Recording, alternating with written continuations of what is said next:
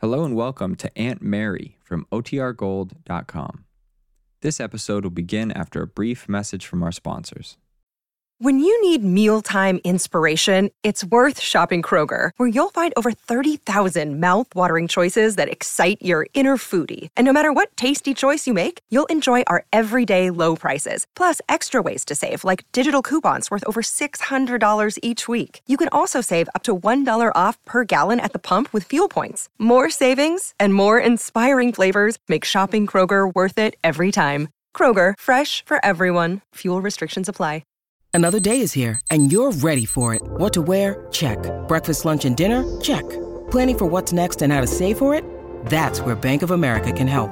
For your financial to-dos, Bank of America has experts ready to help get you closer to your goals. Get started at one of our local financial centers or 24/7 in our mobile banking app. Find a location near you at bankofamerica.com/talktous. What would you like the power to do? Mobile banking requires downloading the app and is only available for select devices. Message and data rates may apply. Bank of America N.A., member FDIC. Now for our story. This morning, very early, Carla Descari had gone to see Aunt Mary Lane. The young Italian girl was white-faced and miserable. She spent a sleepless night after a quarrel with her husband, Mario. The quarrel was because of the scarf Carla had lost at the supper club. On the way home in Bill Meade's car, Mario had found it in the rear seat.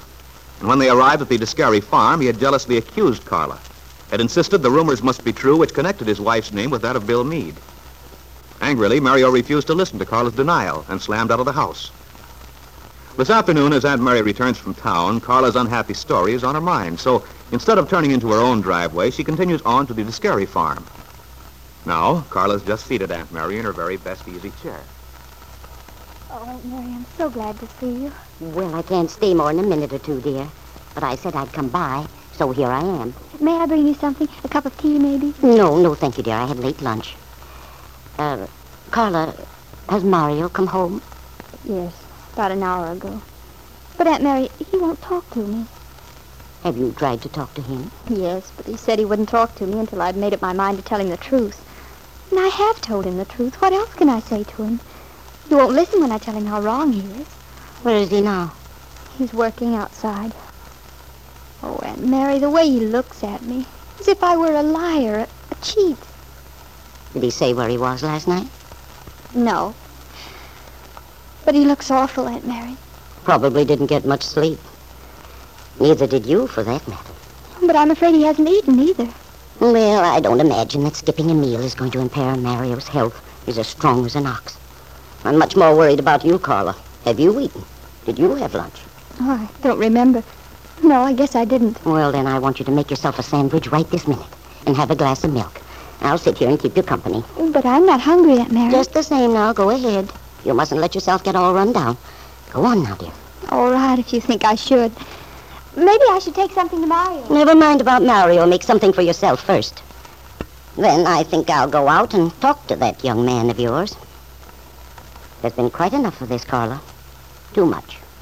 Aunt Mary, I've been thinking about your talking to him. I don't know if you should today. He's likely to say anything. Don't worry, dear. I've known Mario Descari too many years to be particularly impressed by his temper. Well, I'll just have these cookies and some milk. Sure you won't have some, too? No, thank you. I'm so thankful Mario's home. When he gets angry like this, I never know what he'll take it into his head to do. And I kept worrying about Bill. Mario's being very foolish. And while he's wrong, he isn't entirely to blame for being mean about all this. Oh, Mario isn't really mean, Aunt Mary. It's just that he has such a quick temper. He doesn't stop to think things out. You know, he gets mad first and then he's sorry afterward. Then perhaps he should be made to realize how he's making you suffer by his actions. If he really loves you, he would try to... Oh, he does, Aunt Mary. I know it. Once before, when he got jealous and we had trouble, you remember, before you talked to him and straightened everything out? Yes, dear. Mario said a very strange thing then. He said maybe he loved me too much. You know, Aunt Mary, I almost think that's true. Well, dear, I wouldn't say that's the trouble. It's that his love is too jealous, too possessive. That kind of love can never lead to happiness. If he'd only realize it. Oh, he would, Aunt Mary. And yet, like you said, we can't blame him for believing these rumors. It's different with us, you and me. We know they're not true. And so do Peggy and Bill. It's Mario who keeps hearing more rumors. hearing people talking.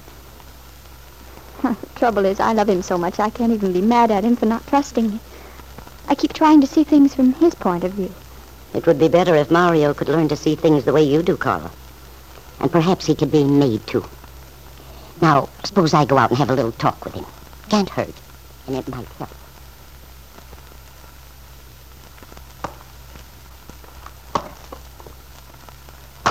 Good afternoon, Mario.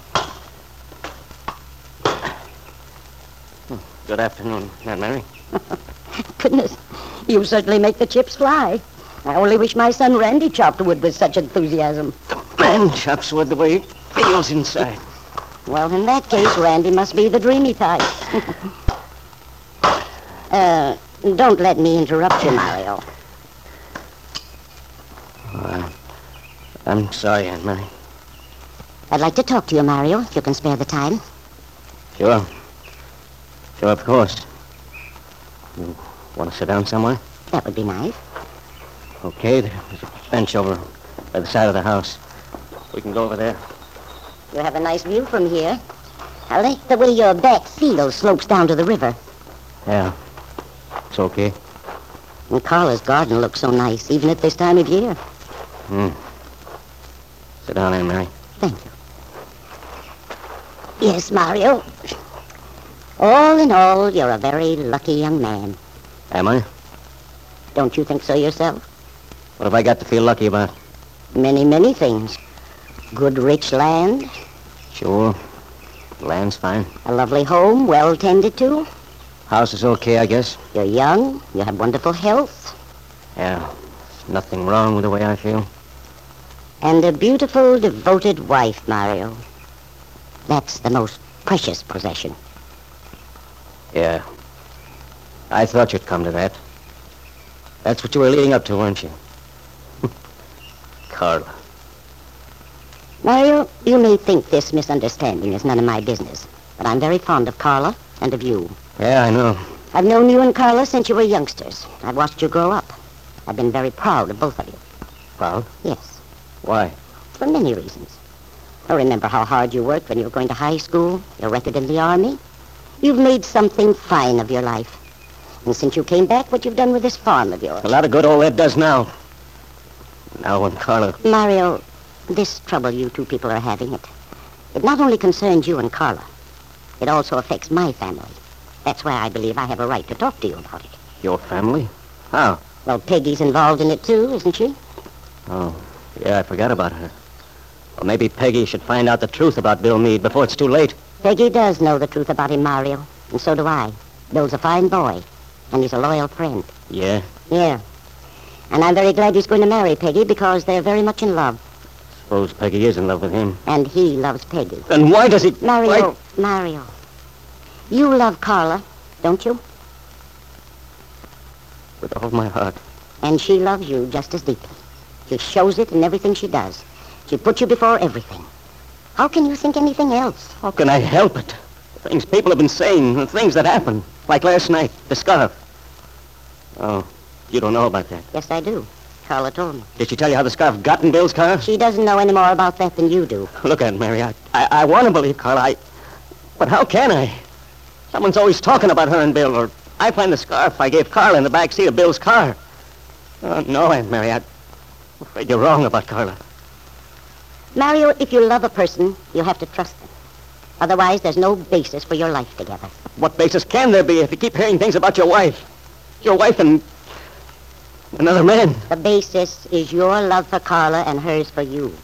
You have to believe in that love. Trust it. Sure. Just close my eyes and ears. Let people say whatever they like and figure it doesn't mean anything. Mario, has it ever occurred to you that someone might be deliberately trying to cause trouble? Purposely making things up? That's what Carla tried to tell me. Why would they? I have no enemies. Maybe everybody in this town isn't crazy about me, but nobody hates me enough to do an awful thing like that. That's true, Mario, but you see, you're not the only person involved. You mean... It might be Carla they're trying to hurt? I don't know. Might be. Although it's hard to believe. And yet some people... Well, it might even have to do with Peggy. Or Bill. But doesn't make sense, Aunt Mary. I know it doesn't seem to, my boy. But it makes more sense to believe that someone is purposely trying to harm one of you than it does to believe that Carla could think of anyone but you. I want to believe that, Aunt Mary. Honest, I do. Then why can't you believe it? It's true. And remember, Peggy's my niece. I love her very much. Do you think I'd let her go ahead with her wedding plans if I doubted Bill Meade? Aunt Mary's talk with Mario made a deep impression on the quick-tempered young man. But the story Ben Calvert had spread around Wakefield was not to be dismissed without an explanation of some kind. It must have a basis, Mario knew. And Aunt Mary today had provided him with a possible reason for it. The idea that it might be a deliberate attack, if not on Mario himself, perhaps on one of the other 3 young people involved. Neither Aunt Mary nor Mario had any idea how close to the truth this was. But I wonder if Mario will be willing to accept this idea.